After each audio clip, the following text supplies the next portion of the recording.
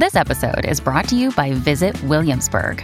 In Williamsburg, Virginia, there's never too much of a good thing. Whether you're a foodie, a golfer, a history buff, a shopaholic, an outdoor enthusiast, or a thrill seeker, you'll find what you came for here and more. So ask yourself, what is it you want? Discover Williamsburg and plan your trip at visitwilliamsburg.com.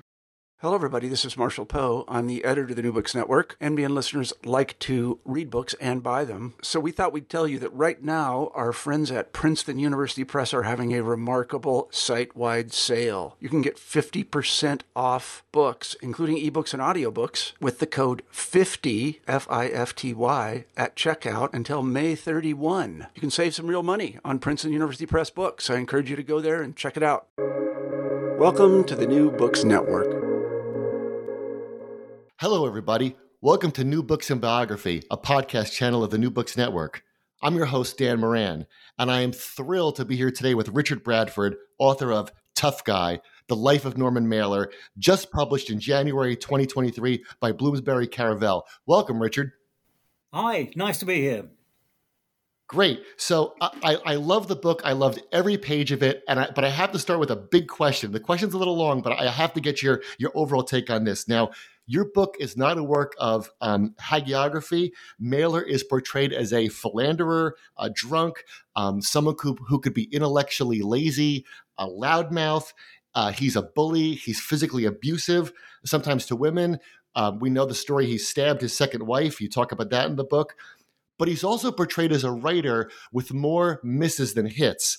I just want to read you a few comments on some of his work. You say, in his essay about the meaning of Western defense, you quote, "I have no idea what this means, and nor I suspected Mailer." When you talk about what he wrote for the Village Voice, you say, quote, "As a satirist, he is embarrassing." When you talk about his praise for Waiting for Godot, you say, his praise matches the play in its incomprehensibility. His novel, Why Are We in Vietnam?, you call dreadful. On his essay, his famous essay, The White Negro, you say, quote, "The passages that do make sense are uniformly ghastly." You call his book, The Prisoner of Sex, intellectually stunted. Then you get into the later books. You say about Ancient Evenings, quote, "It's astonishing that anyone found it publishable, let alone readable." You say that his biography of Picasso is, quote, "equal parts bad and revealing of Mailer's ignorance of the visual arts." And of his last book, The Castle in the Forest, you say, quote, "He chose to write about Hitler because he had exhausted all other exhibitors of literary self-aggrandizement." Wow. So all that said, right, why Norman Mailer? Well, before I get to the question without entirely avoiding it, I should comment on a couple of reviews that I've had in the national press in the UK. And most of them have been okay. And the ones who have put question marks before their qualified approval have seemed to think that I'm some sort of biographer stroke hitman. One of them stated that I conducted a CIA-style wet job, as they put it. And at the same time, this was in a liberal newspaper. They conceded that Mailer is, as I say he is, and he did what I say he did. And they seem to think, well, why didn't you let him off? But anyway, back to your question, why Norman Mailer? Really, I might give the impression that I loathe Norman Mailer and everything he has written.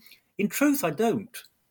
I think secretly I probably envy him a little bit, but I'm not letting it out.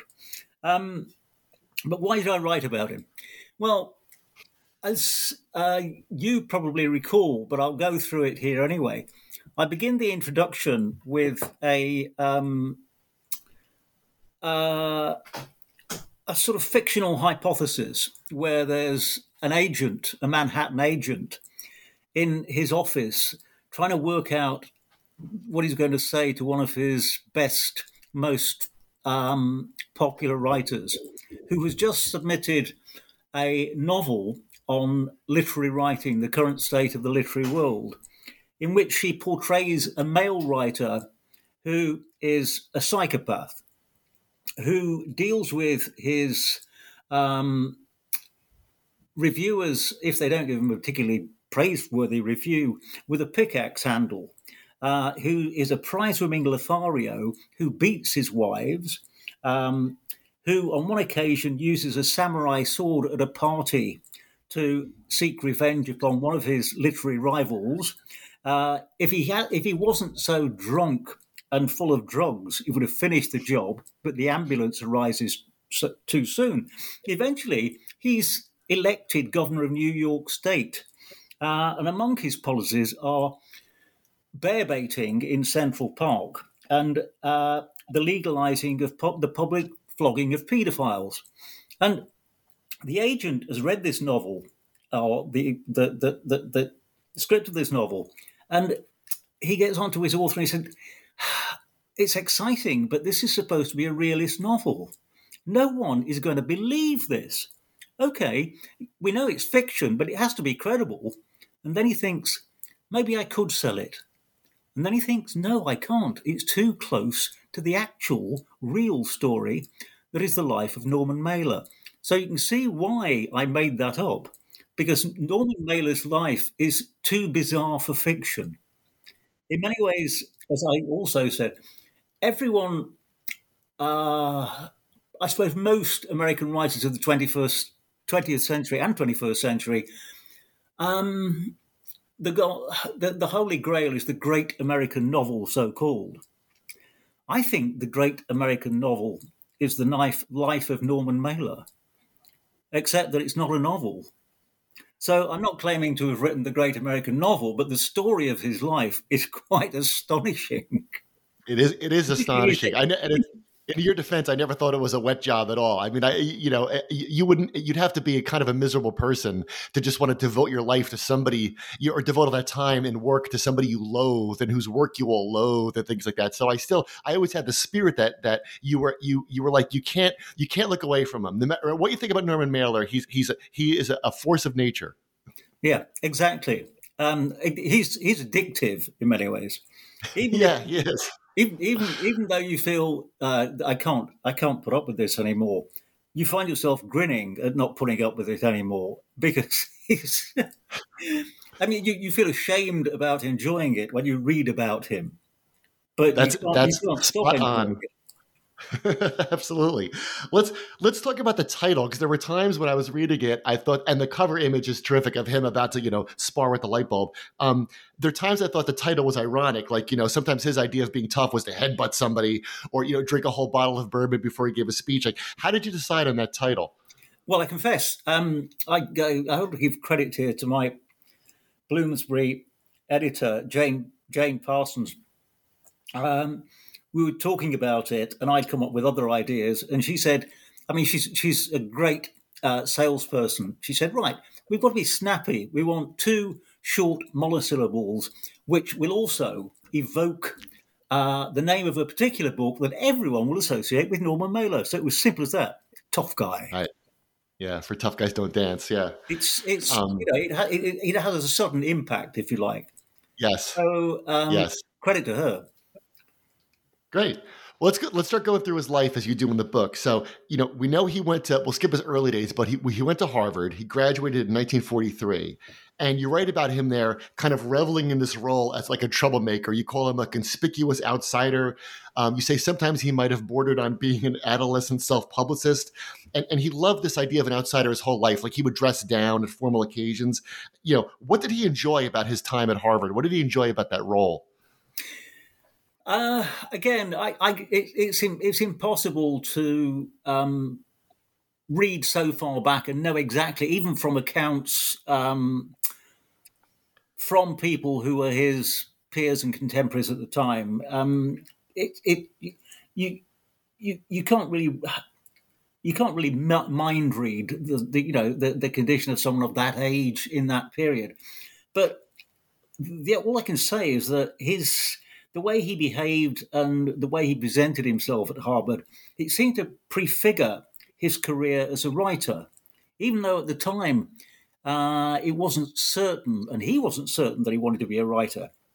But he certainly enjoyed being the person who was difficult to categorize. Yeah. He cultivated a kind of smirking unpredictability. He liked to dodge anything straightforward. No one could really pin him down.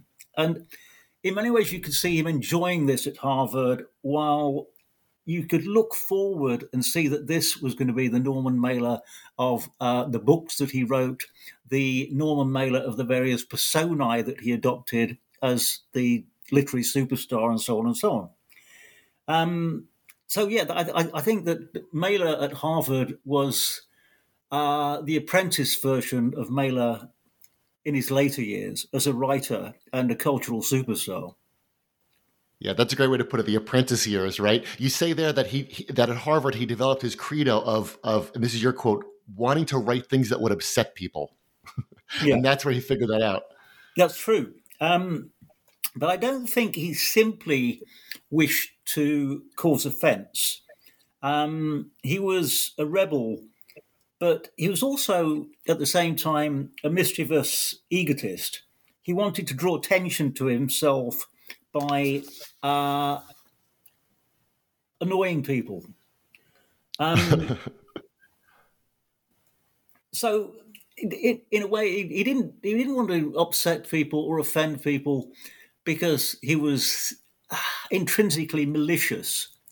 He did it in all sorts of ways without necessarily wanting to hurt them too much, but he wanted them to look at him and remember him and make sure he'd leave an impression on them. And again, that was Mailer later in his life as well. Yeah, that was the arc of his career, right?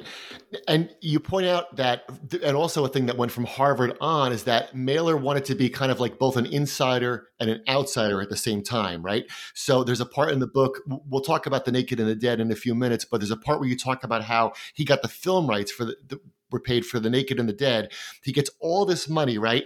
And you say he's trying to be a Trotskyist, but at the same time, he enjoyed having all this money, right?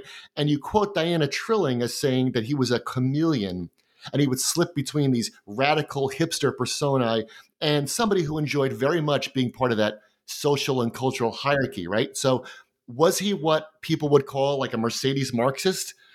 Like how much of this was a pose? What do you think? Yeah. Or the English version of that is the Bollinger Bolshevik. Yeah, I know what you mean. And I don't think it was a pose, really, in the sense that he wasn't so much putting it on as living an anomaly. I mean, because like so many people in Western countries, in the States, probably less so now, and certainly in the UK, they would very often be committed to Marxism and its various manifestations as an ideal. But at the same time, they happily ignored an anomaly. Most of them would either be born into a position of privilege or they would have attained it themselves because they were doing well at whatever their career involved, whether it was in the media or writing or the theatre or filmmaking or whatever. The anomaly that they happily and absurdly ignored was that if capitalism was replaced by socialism, their agreeable lifestyle would come to an end almost immediately. So they turn their eyes away from that. I mean, it's hilarious. I know. It is. So let's talk about that first book. So we mentioned The Naked and the Dead. So that's completed in 1947. You tell the story that it ran to 900 pages. It took 9 months to get into print. It was just reissued, I think, this month by the Library of America. Yep. Put him on the map. Skyrockets him to fame, as the cliche goes. Tell the story about the reception of that book and like what it did for Mailer and his reputation. Well, I mean, apart from the reception, it again. There's a lot of debate still on the most important novels of World War II, or the most important novels immediately following World War II, which almost inevitably meant that they were written by people who, in some way, experienced the conflict. And it is one of the best World War II novels. And I think it's good because it epitomizes a form of documentary realism that's quite rare for war novels. And he did this, he achieved this in two ways.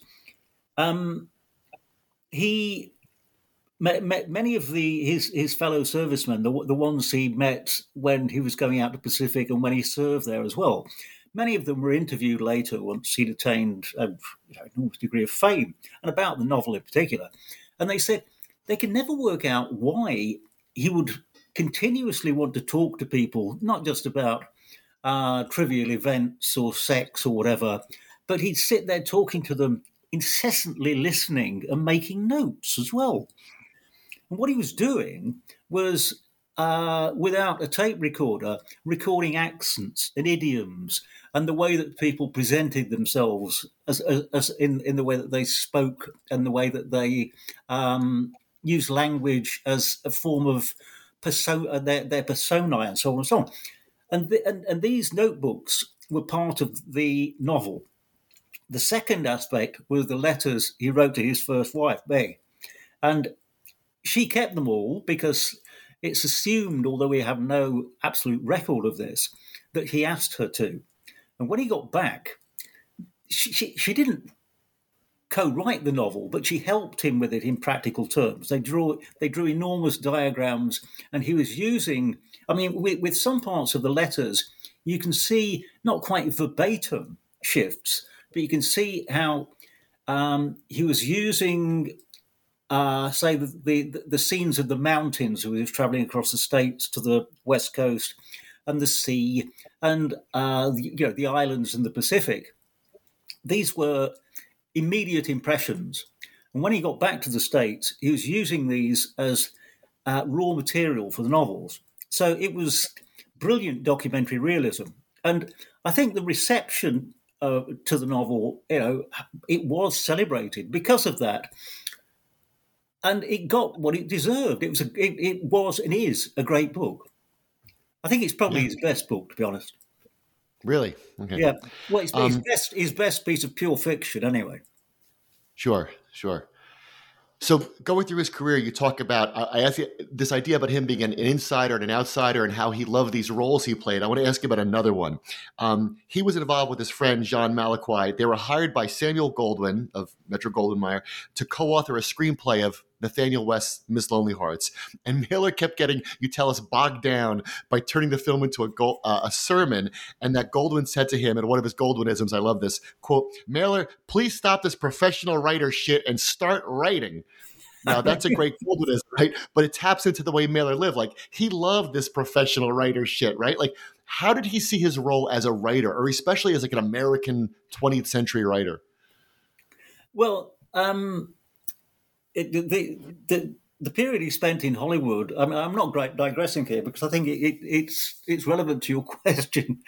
It is the Deer Park in many ways was a degree of sermonizing because it's a very moral take on corruption and sexual exploitation in Hollywood, so on and so on. But in truth, he actually enjoyed it quite a lot. So in a way, he was alienating himself from something he did quite like. I mean, there's a anecdote about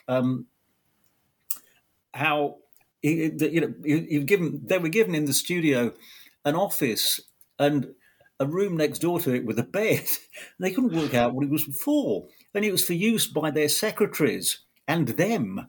Because they were asked what nationality of secretary and what hairstyle of secretary they wanted. And it only became apparent to them that they weren't secretaries at all. Well, they might be able to do the typing, but they would provide other services at the same time. And I think a much better novel could have been written that was horribly comic about this, but he chose not to. But back to your question. His role as a professional writer, well, despite pretending to be appalled by the sexual exploitation, corruption, and conspicuous consumption of Hollywood, he loved the place. And in many ways, he wanted to remain part of it, while living mostly from his writing.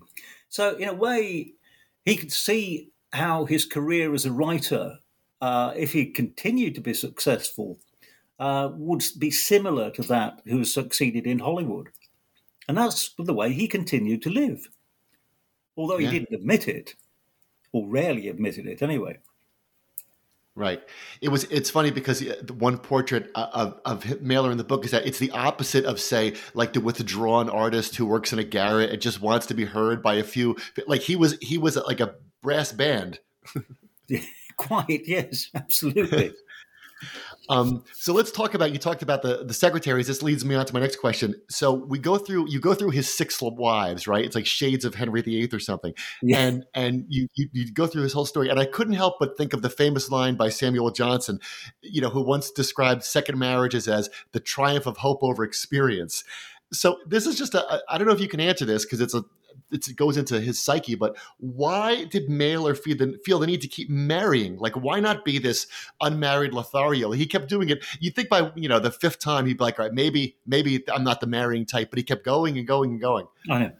Well, I've been, in my head, I've been trying to do a bit of basic arithmetic, but I've come to a rough account. And after he was first married until his death, he was only unmarried for about a month. Wow. Rarely, I'd say just about a month. As soon as each marital relationship ended, practically always in disaster, he almost always married again as rapidly as possible. I mean, it was nearly always the case that the person he would marry before the previous marriage had ended, he would be having an affair with. Right. But he didn't hang around. I mean, there was no courtship involved. He'd married them as soon as he could, as soon as the divorce was ended. So he was married in a way. He was a sort of schizophrenic monogamist. And he stayed married for all of his life, but to different people, if you see what I mean. Yes. Yeah. And at the same time, he was still having a double life, even though he was as I put it, schizophrenic monogamist. He was persistently and continuously having affairs with other people, almost from the beginning of every new marriage. He started having an affair with somebody else. Yeah. It's and there's something curious about this.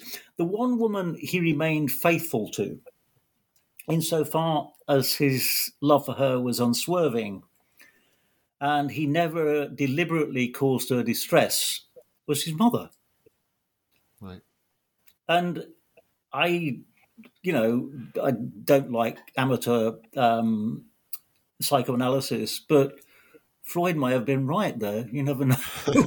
Yeah, she doted on him too, according to your book. Yeah, I mean, when he finally won the Pulitzer Prize for Armies of the Night, there's that wonderful quote where she's saying, "Why didn't he get it before? Obviously, somebody's conspiring against him. He should have the Nobel Prize." And you could almost hear the sort of New York Jewish accent coming through here.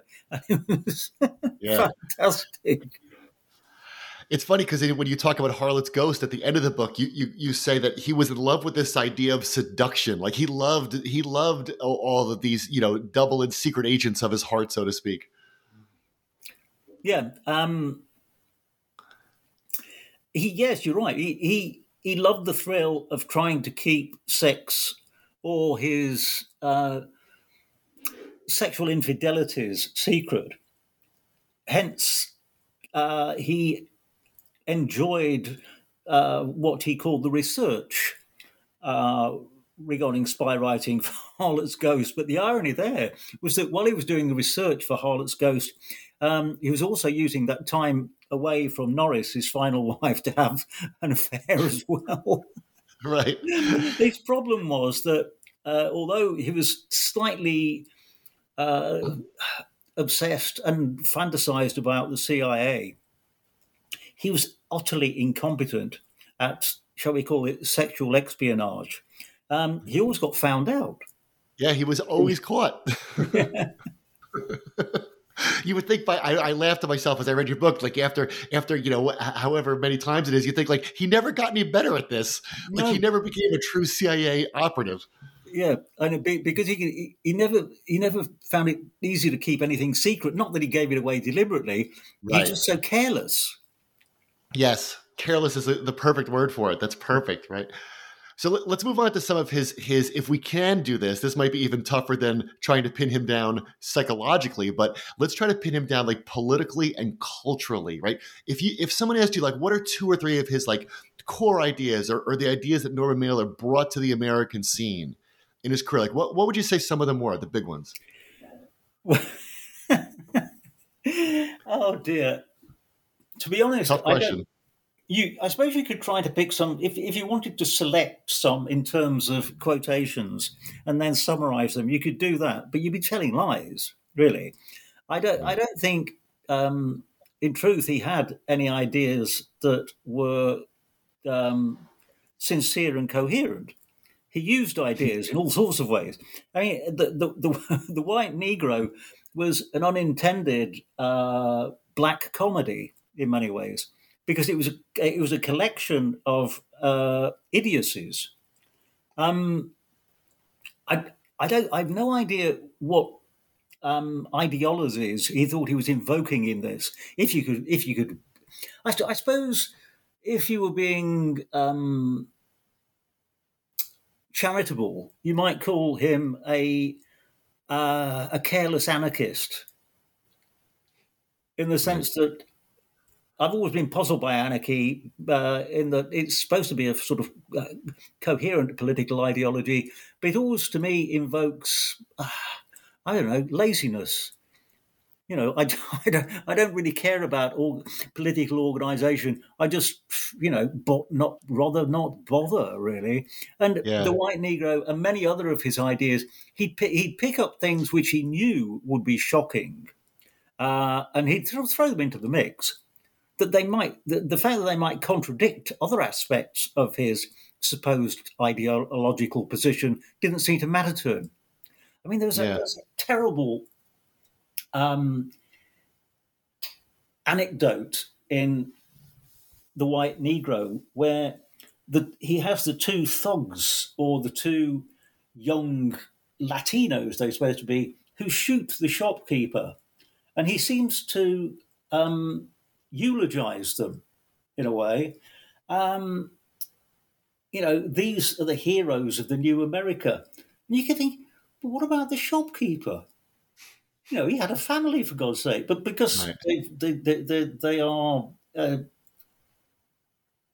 in some ways sort of existential anarchic heroes, they deserve more attention than the family left behind by the shock. It was all completely bonkers.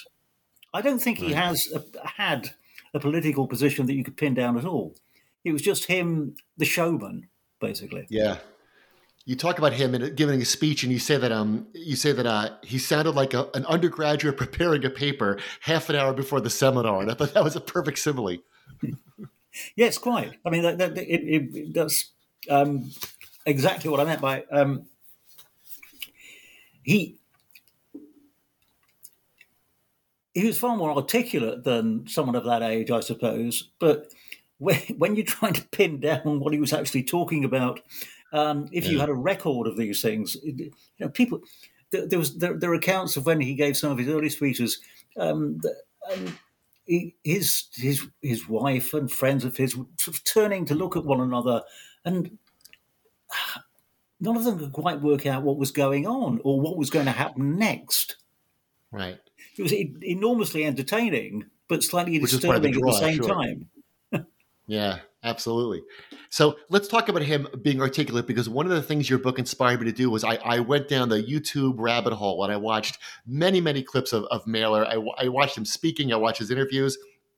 And I want to ask you about, in 1962, you talk about how he debated William F. Buckley in front of this sellout crowd of 3,600 people, which is great. I mean, you can go back, and I've watched the episodes on Firing Line with Buckley and Mailer, and the two of them are really, really great together.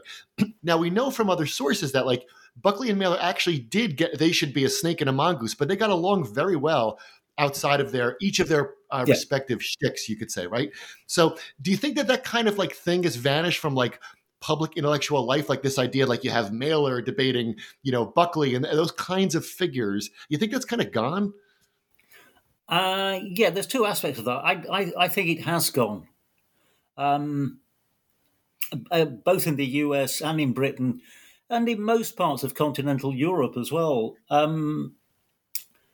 Probably, and again, I'm going to sound slightly pompous here, mainly because the general public's attention span and general interest in ideas have both diminished considerably since 1962, because of the way that the media and social media have gradually eaten into our sense of wanting to listen to things and continue to or maintain an interest in things that might involve a challenge that's going to last more than about 2 or 3 minutes. So, yeah, that has diminished. Yeah. As you say, 3,600 people who would turn up for something like that and stay interested in it. And also, they weren't. He and Buckley, as you point out, were quite good friends. And they weren't performing when they went up against each other in a sort of verbal boxing match. They did hold different ideas. But at the same time, they could be comfortable with themselves while being opponents on the stage. And that sort of thing has disappeared largely, both in politics and in the world of culture and literature as well.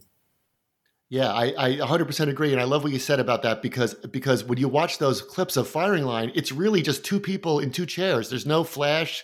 There's zero flash. It's literally just two people talking about ideas. For an hour. Yeah, you won't find that on television, and certainly not live on stage now at all. It has. It doesn't exist anymore.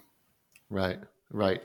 So he got along well with Buckley, but not with Gore Vidal. And he was another great 20th century figure, another character, so to speak, from this pantheon that we have to talk about. So you tell the story, and everyone who's listening can see this on YouTube.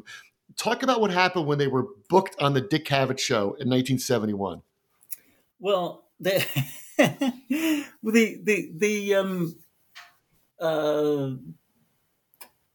argument, if you want to put it in that way, between Gore Vidal and Mailer, I suppose began when they first met towards the end of the 50s, when they were both making a name in literature.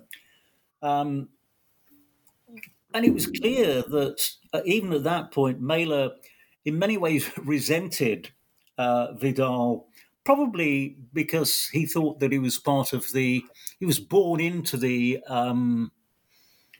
American social aristocracy, and he had become part of the cultural and literary aristocracy. And Mailer felt that, why not me? But at the Cavett show, as usual, Mailer had several substances, had taken several substances, and drank a lot of stuff as well. And there's a subtext that the audience didn't appreciate, because at one point he accused Vidal of, he said, you murdered Jack Kerouac. And the audience was sort of puzzled and staring at one another, because 2 years earlier they knew that Kerouac had almost certainly drunk himself to death. He had several serious medical conditions, but he effectively bled to death because his liver was in a mess. And he was saying, how could he have murdered Jack Kerouac? But the subtext of this was that around 10, 11 years before, when Mailer and Vidal were knocking around in the same literary circles, Mailer was driving him back from a party in Provincetown, and in his typically insouciant manner, Vidal said when they were talking about Kerouac, and so I said, "Oh yes, I can't quote it verbatim because there's no record of it. Something like I slept with him at the weekend," and Mailer almost crashed the car because, apart from anything else, he thought homosexuality was a disease, and throughout the decade afterwards, he privately blamed Vidal for turning Kerouac into an alcoholic and ruining his career because in many ways he'd infected him with homosexuality. And that's what led to this bust-up.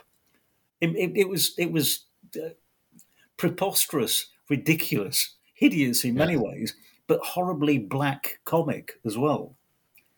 But and he slapped Vidal before they went on stage, right, in the green room. That wasn't the only time as well. He pushed him. He pushed him over a table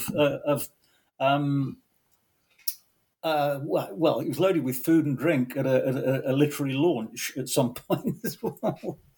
And Vidal was getting used to this. In 2002, it was quite charming, really. They made up. In Provincetown, at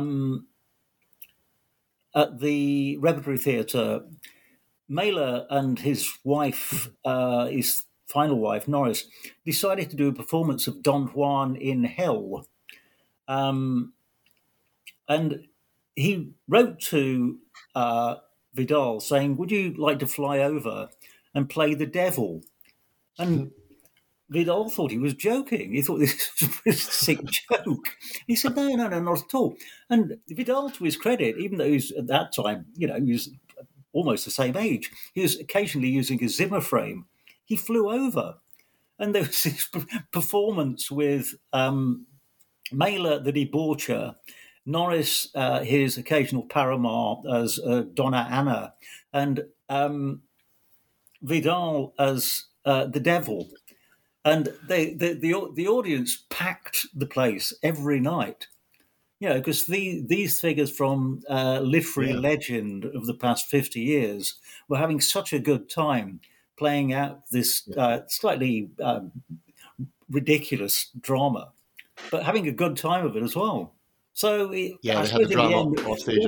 In the end, it all ended happily, I suppose. Yeah, the drama off stage and on. I also have to tell the listeners the story. I love how you say when Norman Mailer threw Vidal over the table that Vidal actually got the bet. He got the last laugh because he said, "Once again, Norman, I see words fail you."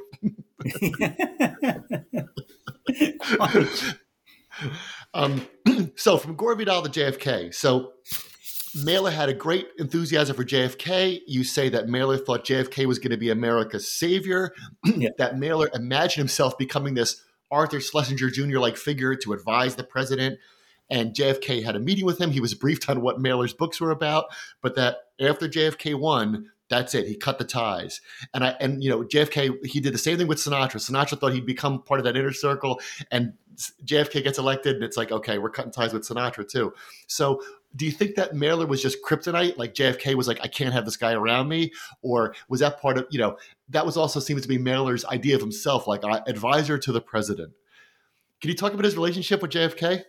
Yeah, well, when Mailer was first invited to the Kennedy House when he was running for the presidency, he was flattered and fascinated. But apparently, what happened was that there'd been the Democrats had used this representation of sorry, my mind's gone blank. His who else was standing for the president at the same time? What, Nixon or Humphrey or against Kennedy in his first? Yeah, it was Nixon. Nixon, yeah. They presented Nixon as a slightly swarthy car salesman. Right. And the Republicans, in many ways to their credit, came back with this story of saying, he might sell you slightly wonky cars, but what JFK will do is sell you the car, come round to make sure it's serviced, then pop round the day after and have sex with your wife.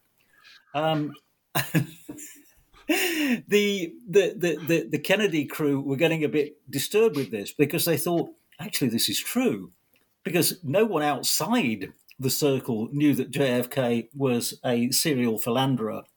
But they were a bit disturbed because they thought, well, they wondered if the Republicans knew this and would they begin to start releasing quietly pieces of information to the press.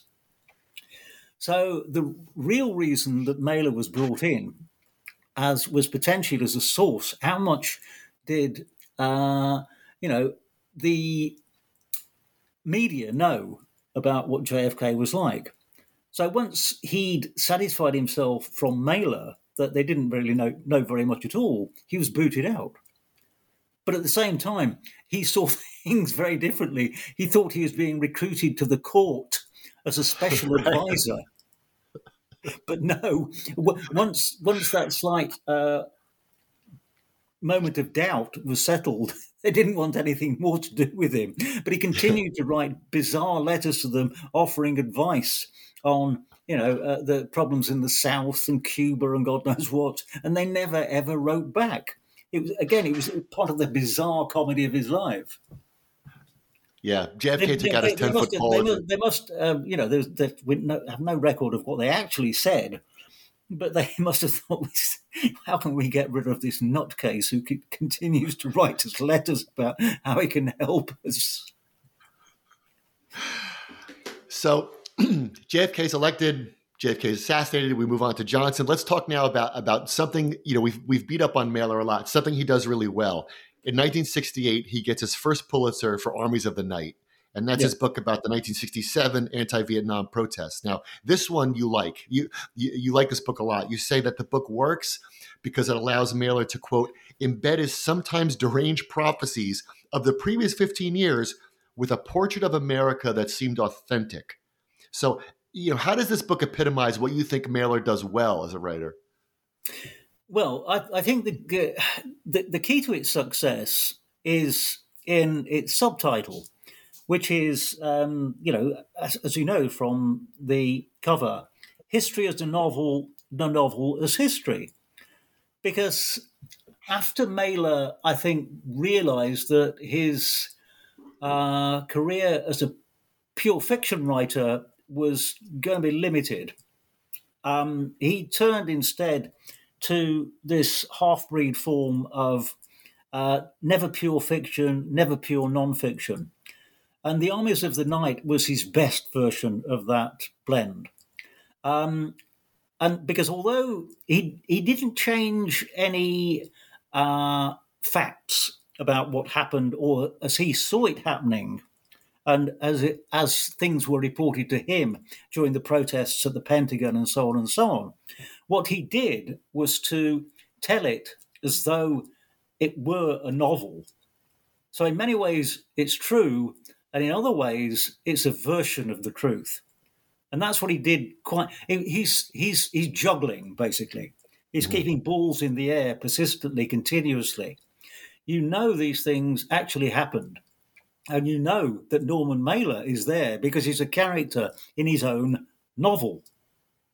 But at the same time, you're never quite sure about how the nuances and the presentation shift things slightly towards the way he wants you to see it, rather than towards a purely documentary account of what actually happened.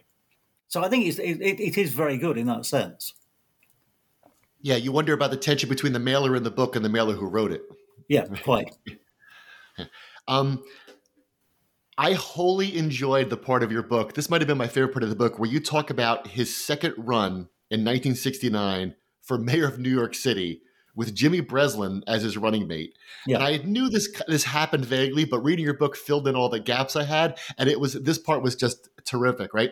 So you tell the story of how Jimmy Breslin, who was this great, roll up your sleeves, rough and tumble New York reporter, he kept quitting or threatening to quit over what you called the deranged element of Mailer's proposals. So Mailer bursts on the scene. Now it's funny, you just reminded me that Buckley also ran for mayor of New York City and also didn't work. But so Mailer would give these press conferences and have all of these crazy proposals about what was going to happen if he were mayor of New York City.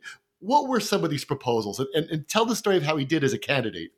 Yeah, I mean, and you say his partner would sometimes have his head in his hands. He couldn't believe what he'd taken on here, because Mailer's various aspects of his manifesto was sort of planned logically in advance, but he kept adding to them as the campaign went on, and his team was variously frustrated and going insane by what he'd say next. I mean, some of the less controversial, he decided that New York City would be made up of little districts which should have a certain amount of autonomy. And he said to make sure that, that there was no, instead of the old differences in terms of ethnicity or gang warfare or anything like that, the old days of the metropolis, there would be stickball competitions, which would be a sort of a friendly version of baseball, where each area would play each other at stickball, and there'll be reconciliations all over the metropolis.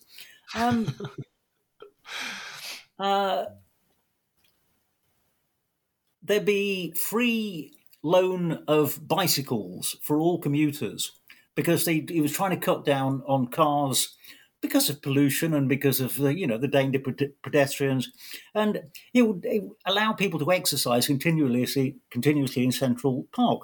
There would be no charge for day centres and nurseries, and there'd be farmers' markets that would be exclusively devoted to produce by farmers from the periphery of the city that would be brought in. He imagined it sometimes with horses and carts and so on. And you think, this is bizarre. It was rather like the green city of the present day. But, right. You shouldn't get carried away by this image, because there was a degree of manic, weird hedonism involved as well, because he wanted legalized casinos where gambling would be encouraged rather than people wasting their money on other things. And there would be an annual Grand Prix in Central Park, not with sort of Formula One cars, but with the most expensive sports cars in the world. So people could sit around and admire these things crashing and their owners dying if necessary. Drug addicts would get free methadone, and they'd be given this by usually policemen who'd hand it out to them. So again, this would control crime, and policemen will be encouraged to take up or live in apartments in some of the most crime-ridden areas of the city. And he seriously expected the police to put up with this. And of course, he also would excuse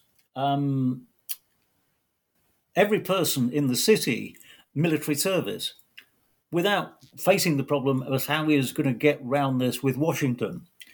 And the most famous, of course, was his version of Sweet Sundays. Every month there'd be a Sweet Sunday where there'd be no traffic, no aeroplanes, all electricity would be turned off, and people would just sit around contemplating the niceness of everything. And at various points, he'd be quizzed on this. People were rather puzzled, and they'd say, "But what about winter?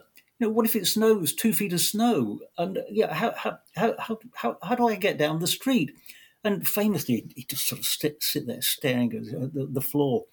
People would say, "I need to take my grandmother down to the shop, and I can't get through with the snow. How can I get there without a snowplow?" He said, "Look, I'd piss on it." Right, I'd piss on it, right. And then people say, "But what about hospitals? Hospitals need electricity to keep various things going, to keep people alive." And we said, "What about these sweet Sundays where people are dying in hospitals?" "Well, impeach me." Yeah, that was the answer. And at this point, members of his team were having a nervous breakdown. Right. But it was because Jimmy Breslin.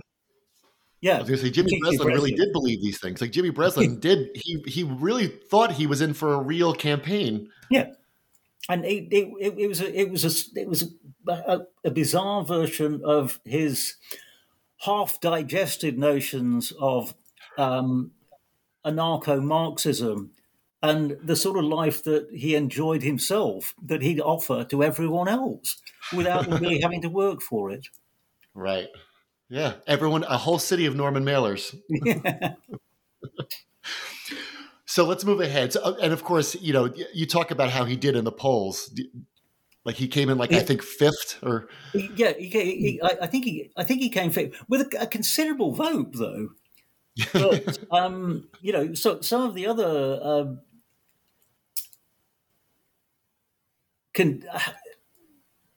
there were several people who were leftish, I suppose, and who never forgave him because he Right. denied them what they thought was their share of the vote because they were serious politicians. And, people mad enough to believe that Mailer could do this voted for him, and they deprived them of the vote. Yeah. Yeah. So that's over. And then we move on to 1979. We move on to the Executioner song that got him his second Pulitzer. Now, just to review the story for our listeners, if they don't know, Gary Gilmore committed 2 murders in cold blood during 2 robberies in 1976. He was executed in 1977 after a 10-year period of no executions in the United States. And this seems to be the one book that even Mailer's enemies don't begrudge him. Like I've met a lot of people who say, oh, Norman Mailer, he's blah, blah, blah. But The Executioner Song, that's a terrific book. Now, you acknowledge the power of that book, but you have this caveat in there, and I thought this was really interesting. Here's what you say about the book. You say, Mailer played a game of smoke and mirrors. He did not quite alter the facts of Gilmore's life, crimes, and eventual fate, but turned them into a spare existential artwork and therefore embargoed the question of whether Gilmore was just a small-minded narcissist who killed people because he felt like it. So I love that. You say he embargoed the question. So you have this 1,100-page book that's going to be this, piercing look into the soul of America. But the key question, you say, Mailer he sidesteps it, he embargoes it, right? Can you talk about that? Yeah. Again, it's you can see that he's doing something not dissimilar to The Armies of the Night, where he does a great deal of pretty exemplary research into the background to Gilmore himself, even before the murders themselves, the trial, the events running up to his eventual execution by firing squad, and so on and so on. Nothing, or hardly anything, is distorted in terms of factual reportage. But again, there's this aspect of Gilmore and people he knew who, again, who at the same time are based on real individuals, who are turned into exemplars of some sort of, as I say, an existential tragedy, artwork, if you like. And while we wonder always about the nature of Gary Gilmore, because we follow the story of Gary Gilmore to his execution, what he notably ignores, perhaps because he has to, is how the people of the two, the families of the 2 people he killed feel about this. In many ways, it would have been impossible for him to write the novel had he even speculated on the effects of Gilmore's act, without actually going into Gilmore's mindset when he committed these crimes. Had he speculated on the effect of those families, it would have ruined the novel. So I think that's really behind my claim or caveat, as you point out, that he embargoes the true nature of Gary Gilmore. If he'd said something or speculated even on the effect of what happened, both to the people who probably had, who knows, 5 minutes before the bullet went through their brains to die, or the people who had to view the bodies and then bury them. No, he couldn't touch that at all. I mean, I'm anti-capital punishment completely, but I think there's something slightly unsettling about turning murder and capital punishment, where it is part of the judicial system, into what is, to be blunt, a form of entertainment. Yeah. Although I know it seems to diminish the quality of the book to say that. And it is a good book, but I feel very uneasy about it personally. Yes, that unease is a great way to put it, because you wonder as you read the book. I mean, I've read it again maybe 5 or 6 years ago. You wonder, like, does Mailer want Gary Gilmore to be like Meursault in The Stranger, where he's this existential, hero, or is he something else, and you can't quite pin him down, and that makes you very uneasy as a reader. He certainly doesn't romanticize him as a hero in inverted commas. Right. But at the same time, he deliberately avoids other questions and other, shall we say, emotional issues that surround what he did, which inevitably he had to, in order to write the book as it stands.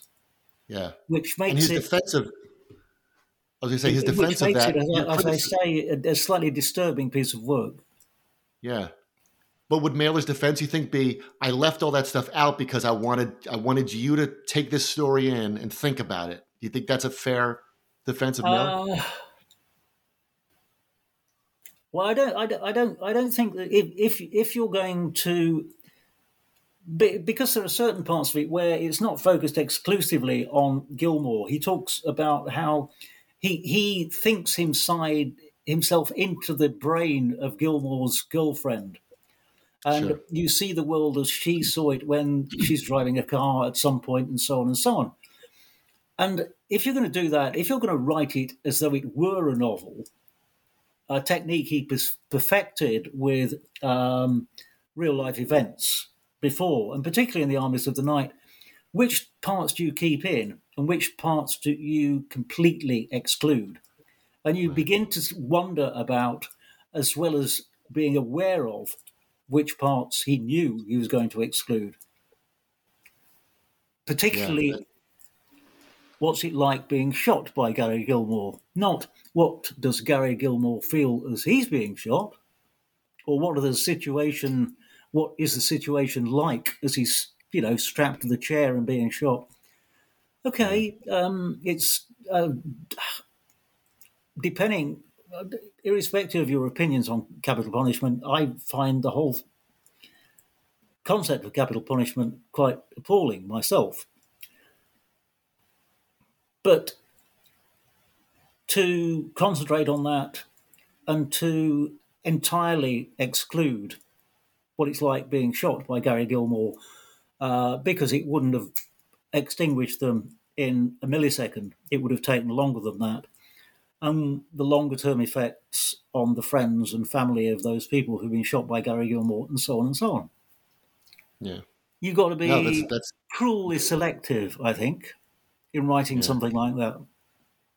Right. Yeah, and it's funny because the length of the book is a cinder block, so certainly it wasn't any constraints of space that had Mailer keep those things out. Oh no, of course not. Anything but. That never bothered him before.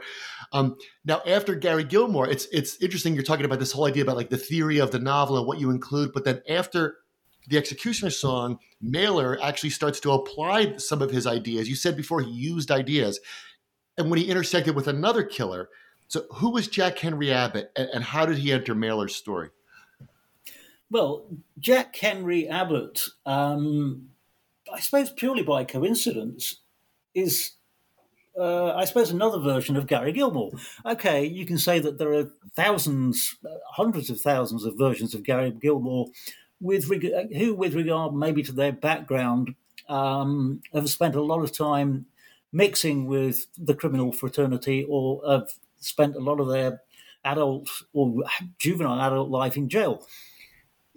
Jack Henry Abbott wrote a letter to wrote a letter to Mailer and explained his situation to him. And he wasn't asking for pity, and he wasn't asking Mailer simply to try and get him out of jail. What he was doing was talking to him as an equal, because he seemed to suggest that in writing about Gilmore, Mailer had written about the sort of people that he, Abbott, was too. And Mailer was fascinated because, and I think Mailer was fascinated, and I think this tells us a lot about what he was doing when he wrote the Executioner's Song. Because when he read Abbott's first letter and then other letters, he began to see something in them of what he had invented, in inverted commas, when he recreated Gary Gilmore. And okay, we don't really know what Gary Gilmore was like, but we know what Mailer's Gary Gilmore was like. He didn't romanticize him, but he made him something far more fascinating than the real Gary Gilmore, whatever the real Gary Gilmore was like. And suddenly, when he started reading this first-person account by Abbott, it must have felt to him that, well, yes, this justified what I did with Gilmore. Because despite the fact that Abbott was, as I said, spent most of his adult life in prison, was a murderer, he wrote really well. And he wrote in a way that you would expect Gilmore to write had he been describing his life and writing the Executioner's Song in the first person, which is what fascinated Mailer. And Mailer did help him to get out of prison, because he said that, he'd in some way reinvented himself as a person with literary talent, and that basically was the premise. And the parole board went along with it. And his book was published. And he was released from prison straight into the arms of the literary community. And the book was getting fantastic reviews during the first 2 weeks of his release. And Mailer met him when he arrived in New York. And within about 7 or 8 days, he murdered a waiter and went on the run. And it was quite bizarre. He was getting fantastic reviews while the police were looking for him. So it was almost as though Gary Gilmore had walked out of his novel and become someone who was no longer in prison, but on the run. It was quite a bizarre actual mixture of fiction and fact, except fact was taking over from fiction, rather than the two of them being blended or controlled by the writer. Abbott was, for Mailer, rather like someone that he wanted to use or wanted to recreate, as he had with Gilmore. And that's why he was so fascinated by him. But he found that he couldn't control or manipulate what was actually going to happen. And Abbott turned out to be a real murderer who committed a real murder, even after he'd written a book about who he was. A very fascinating, well-written piece of work. It's quite the most bizarre story. The whole story reminds me of what you said about the sweet Sundays in the snow, right? So we have this idea, there'll be no power. What if it snows? Well, I'll piss on it, That he has this idea because you say that after that Mailer went to the parole board, I think it was, and said, I'm willing to gamble with certain elements of society to save this man's talent. Yeah. And then that's after he's committed the crime, after he'd written the book, yeah. And you say, well, one more victim is good for future masterpieces. And you also point out, it seems like Mailer would make these ideas that you can deflate within 3 seconds, because you point out that the waiter that Abbott killed was also an artist. He was a dancer, wasn't he? Yeah, that's right. So that kind of art is different. Like, it takes, 3 seconds to find a contradiction or a hole in Mailer's argument, but by then he was already onto something else. In many ways, the point I made earlier, the stuff or the material that Mailer was obliged to leave out of the Executioner's Song because it would have, in many ways, have ruined his methodology to have included it. Right. It's almost as though that aesthetic took revenge on him with Abbott, because it came back to him and took control of what he thought was, a project that could have been one that he'd invented, but which took on a life of its own. If you see what I mean. Yeah, absolutely. That's an interesting. There's a revenge of the aesthetic. That's a terrific way to put it. So Mailer continues writing. He dies in 2007 at the age of 84. Right, so it's 16 years later now. What do you see as the legacy of Norman Mailer? Why do you think people still read him, and why should they? Well, I think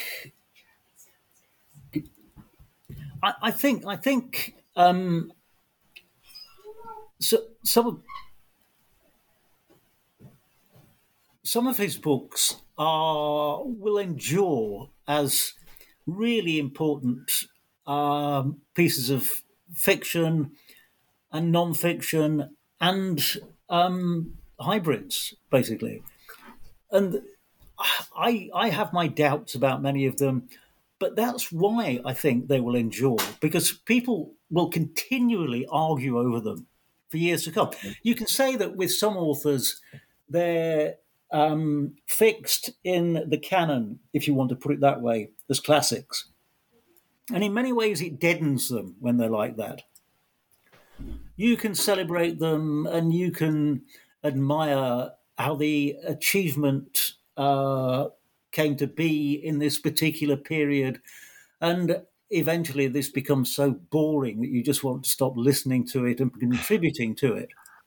But the point about Mailer, and this I think will ensure his legacy, is that he will never be boring, either as an individual or as a writer who never achieved a spectacular sense of creating a faultless classic.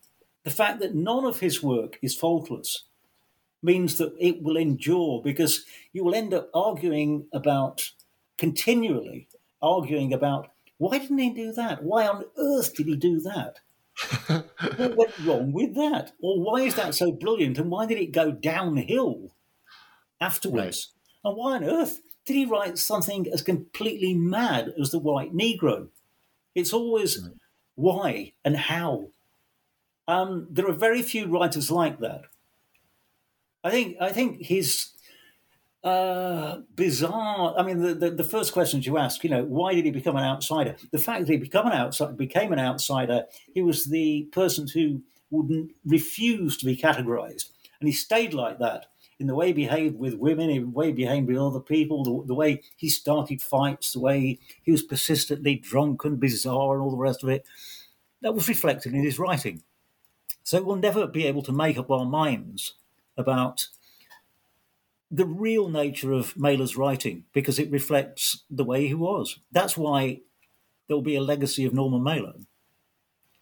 Yeah, that's great. I love how you said it challenges the notion of a stable classic piece of literature. Yeah, he certainly challenges stability, right? I love it because in the book you point out, because I'm with you, that I remember reading Ancient Evenings years ago or trying to finish it. I couldn't get through it. But then Harold Bloom does the review you quote, and he says it's one of the greatest novels of the 20th century. And I've met other people who have said, no, that's his best book. And I'm like, what do you mean that's his best? That's like one of his worst books. And that's part of his legacy, right? Is that people will still argue about these extremes. He was the only person to win the Literary Review Bad Sex Award posthumously, because even though he died before the jury came out, they said, well, is it tasteless to give him the Bad Sex Award because he died 3 months ago? And they thought, no, this is the best piece of bad sex ever written. I mean, it takes some effort to achieve that, I think. It does. A whole career. So Richard, it has been absolutely great talking with you today. I urge all of our listeners to get a copy of Tough Guy, The Life of Norman Mailer. You can get it wherever books are sold. Like I said to you when we started, Richard, I enjoyed every page of this. It reawakened my interest in Mailer and in his zaniness and in his flaws and in his artistic triumphs. Like we talked about The Naked and the Dead just being republished by the Library of America, so it's very timely. So thank you so much for coming on the show today. Thank you, Daniel. Thank you. I've enjoyed it.